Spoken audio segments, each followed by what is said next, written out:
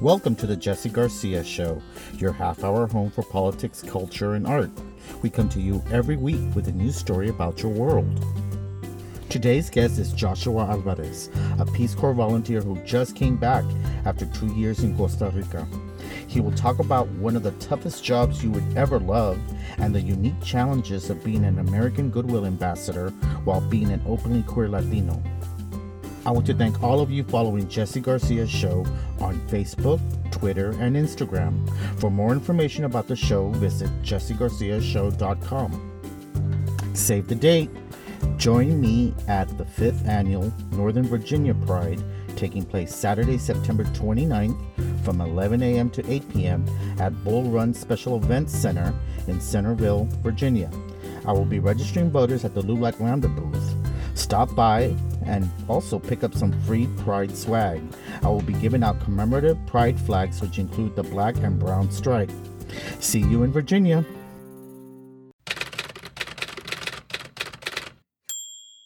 And here's your weekly news update. On Wednesday, September 12th, the 31st Annual Hispanic Heritage Awards will be handed out in our nation's capital.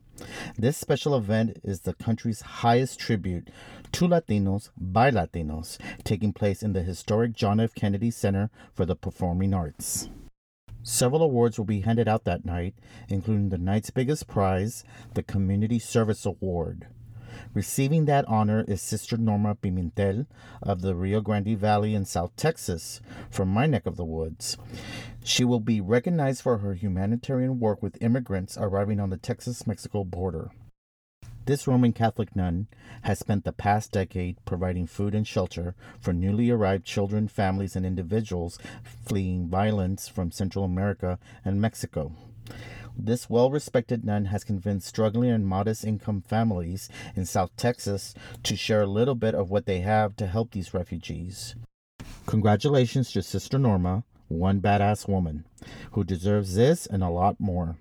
Tune in to watch Sister Norma and other award winners that night, which include live performances and appearances by some of the country's most celebrated Hispanic artists.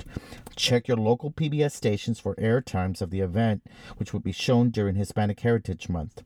For more information about this event, visit hispanicheritage.org. That's hispanicheritage.org.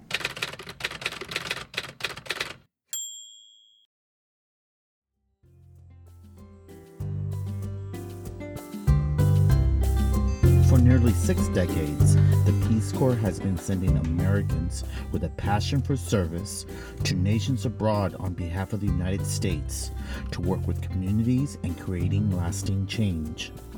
Volunteers develop sustainable solutions to address challenges in education, health, community economic development, agriculture, and youth development. From seniors right out of college to seniors in their 80s, nearly 250,000 Americans of all ages have taken up the opportunity to serve in Peace Corps in over 140 nations. And more Latinos are answering the call, especially with assignments opening up in Latin America, where 1/5 of Peace Corps' work is being done. Positions currently available for the summer of 2019 include working as a business advising volunteer in Colombia, community health volunteer in Paraguay, health and wellness promoter in Ecuador, national resource conservation volunteer in Mexico, sustainable agriculture extension promoter in Panama, rural family health educator in Belize, Spanish literacy promoter in the Dominican Republic, youth development facilitator in Peru, and youth development promoter in the beautiful country of Costa Rica, where today's guest, Joshua Alvarez, served for 2 years. He just came back this year and will share his experience about his service, the things he loved about his village, and the aftermath of coming out to his very machismo community. I want to welcome to the show Joshua Alvarez, originally from Dallas, Texas, but now living in Washington, D.C., and he is a returned Peace Corps volunteer, just got back this year from Costa Rica. Welcome to the show, Joshua. Hey, Jesse. Glad to be here.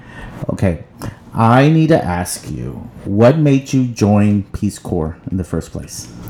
So there's several reasons. I think the biggest one was because of my family. So my parents migrated to the States, and I'm a first generation U.S. born citizen. My sister is too.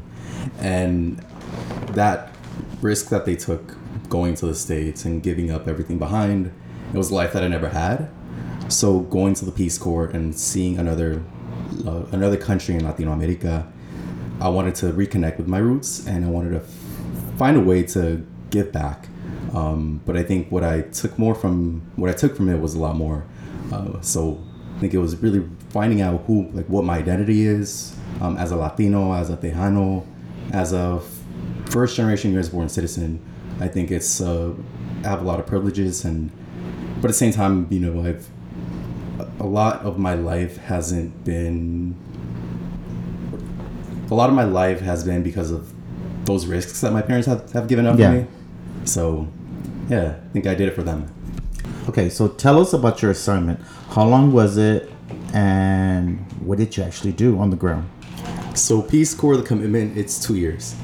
So they say 27 months because 3 months it's training. Yeah. So I was assigned to do community economic development in an indigenous community.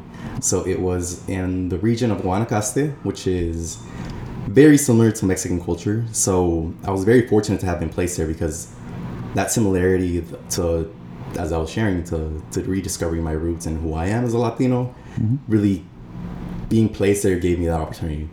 So the indigenous community, the ethnic tribe is called the Chorotegas. Yes. But the way that they live and their lifestyle and the way of seeing life today is very contemporary. So it's a mixture between preserving their culture and yet trying to figure out how to develop their communities with today's globalization. So that was my assignment, living up in the mountains in the dry rainforest, which half of the year was completely dry. Dry as Texas, probably even worse. Yeah. And the other year it would rain a lot, so you see a lot of nature, a lot of wildlife. My role was to do community economic development, which would range from a lot of different things. So some days I'd be working with women within the community. There was a women's group that I was assigned to help them with their small business and training them on how to do entrepreneurship skills, how to do marketing, publicity, design business plans. Other days I'd be working with youth. So there was a youth group in my community, mainly comprised of young men, but a lot of young men who had gone through a lot of difficulties in their lives. So these would be like the... Prior to your assignment, I gotta ask, were you fluent in Spanish? Yeah. Okay, so that's one of the positives of being bilingual, especially in Spanish. You get assigned to Latin America. So you had a great time. It wasn't that hard to actually start your assignment because you didn't have a language barrier. Yeah.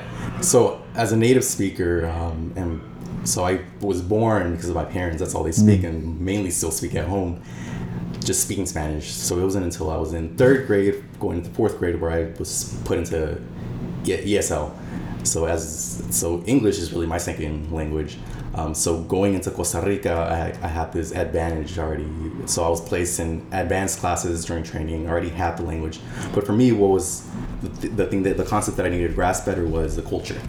So it was, in a way, it was exploring my Latino identity and that bigger pan-ethnicity, but yet seeing how even as I spoke, as a native speaker in Spanish, there are differences. Good differences. The way that we speak certain words, that cultural background as well. So different meanings. Yeah, so sometimes I'd say small little things that would turn out to be completely different. So it was interesting, those little mishaps that would happen. So tell us about Costa Rica. So Costa Rica, it's a beautiful country. I think if you have the opportunity, I'd suggest to go visit. But to do it in a way that's very responsible and sustainable. So Costa Rica, it's in the middle of Central America. And as a country, it's very diverse, not only with its people.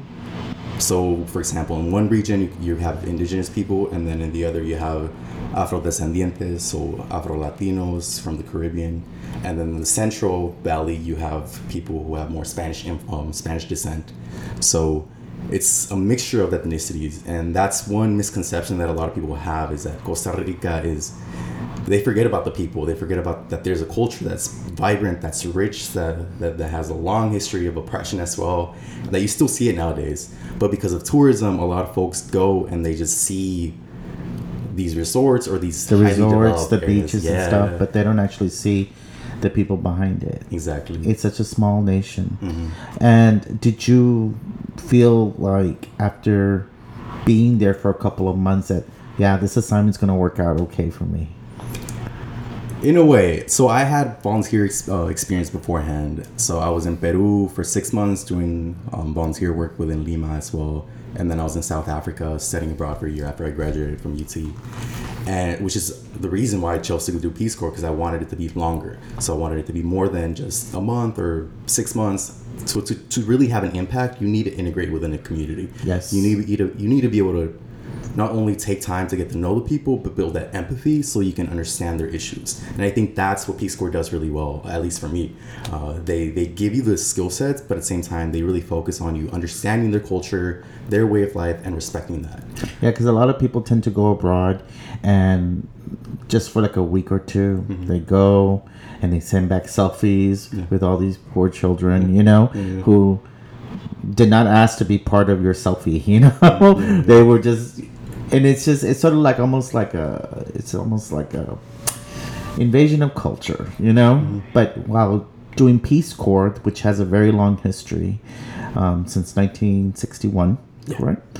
And going abroad, putting a different face on America compared to what we have to compete with, that we're an imperialist society going out there and taking resources, but we're actually sending our resources, our most important resource, our people, to go share knowledge and share wisdom and medicine and education.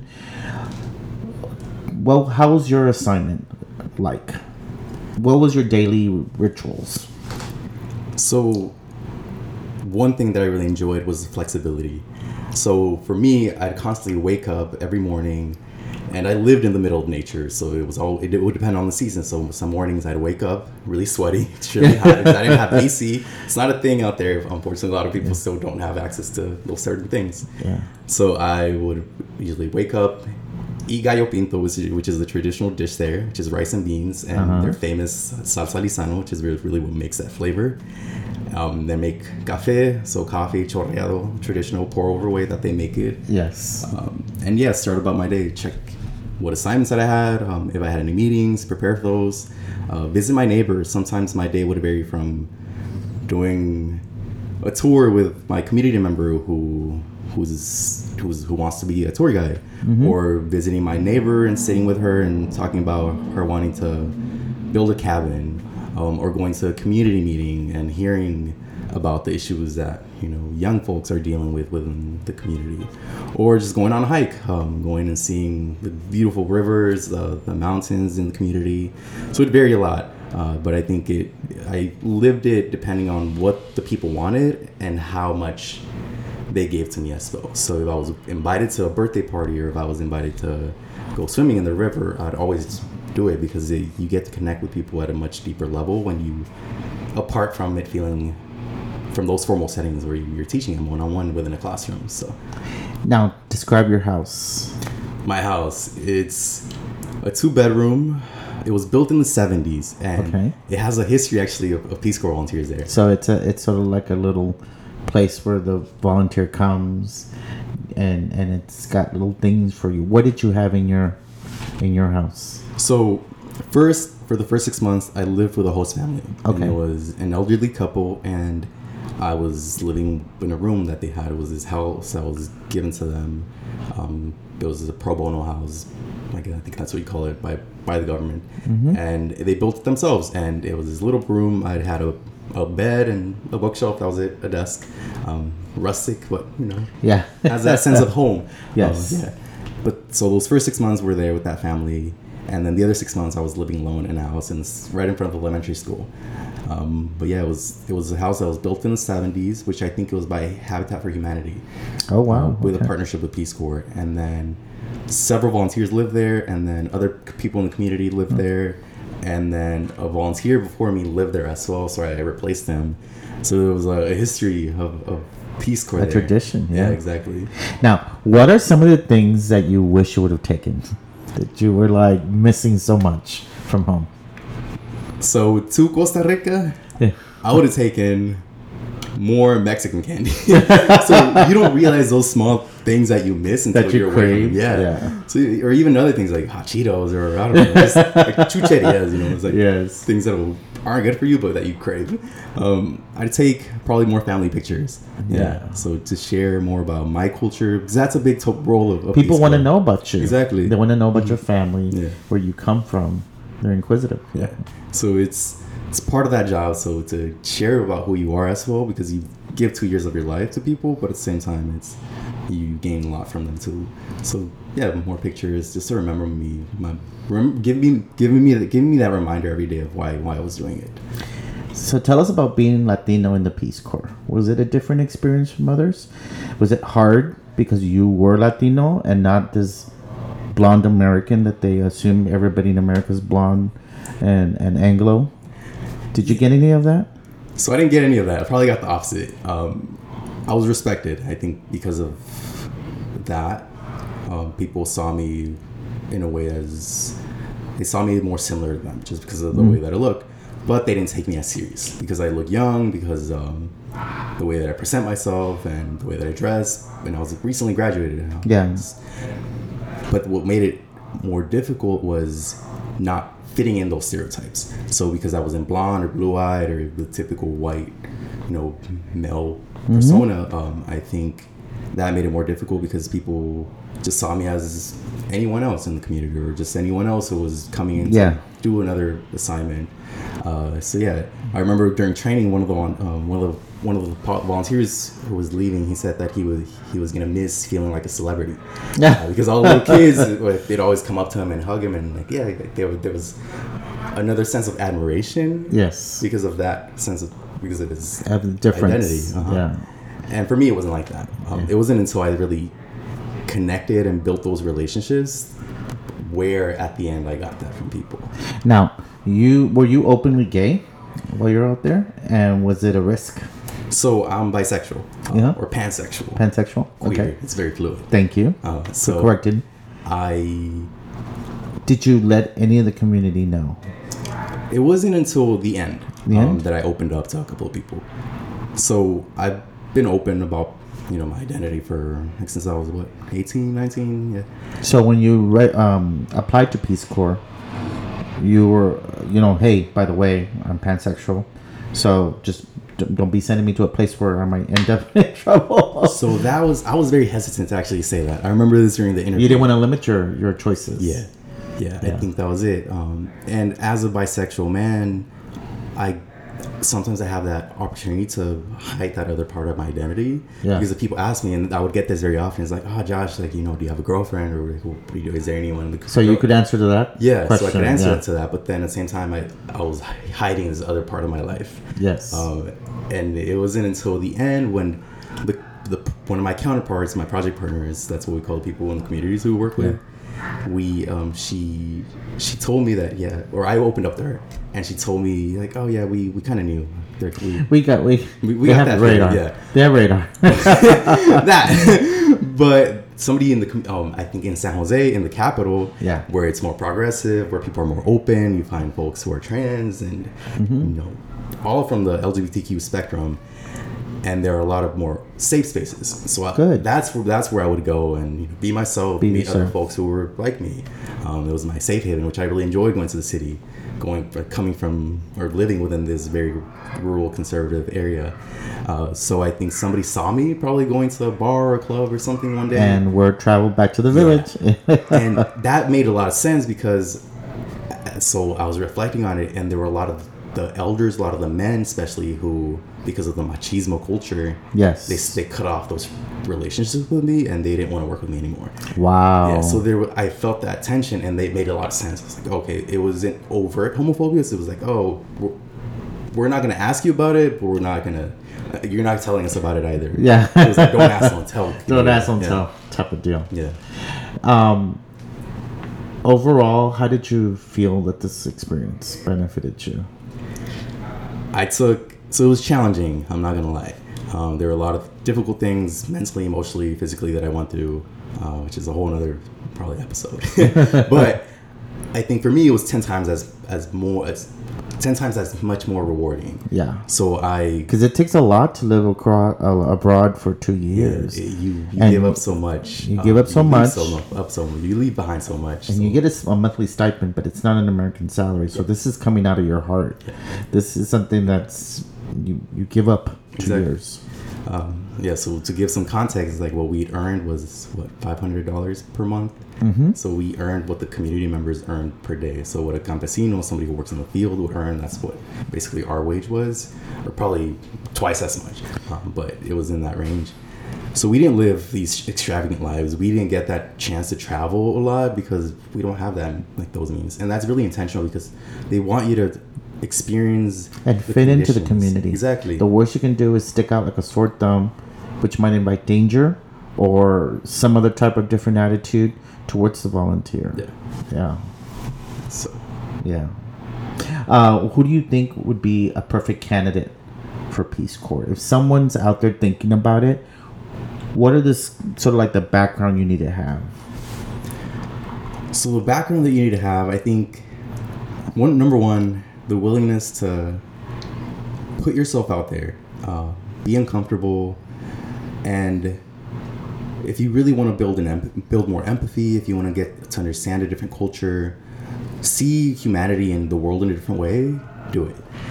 Don't do it if you were just doing it for your career or if you were just doing it to put this on your resume. Because it's a long-term commitment. But I think it takes a lot to do it.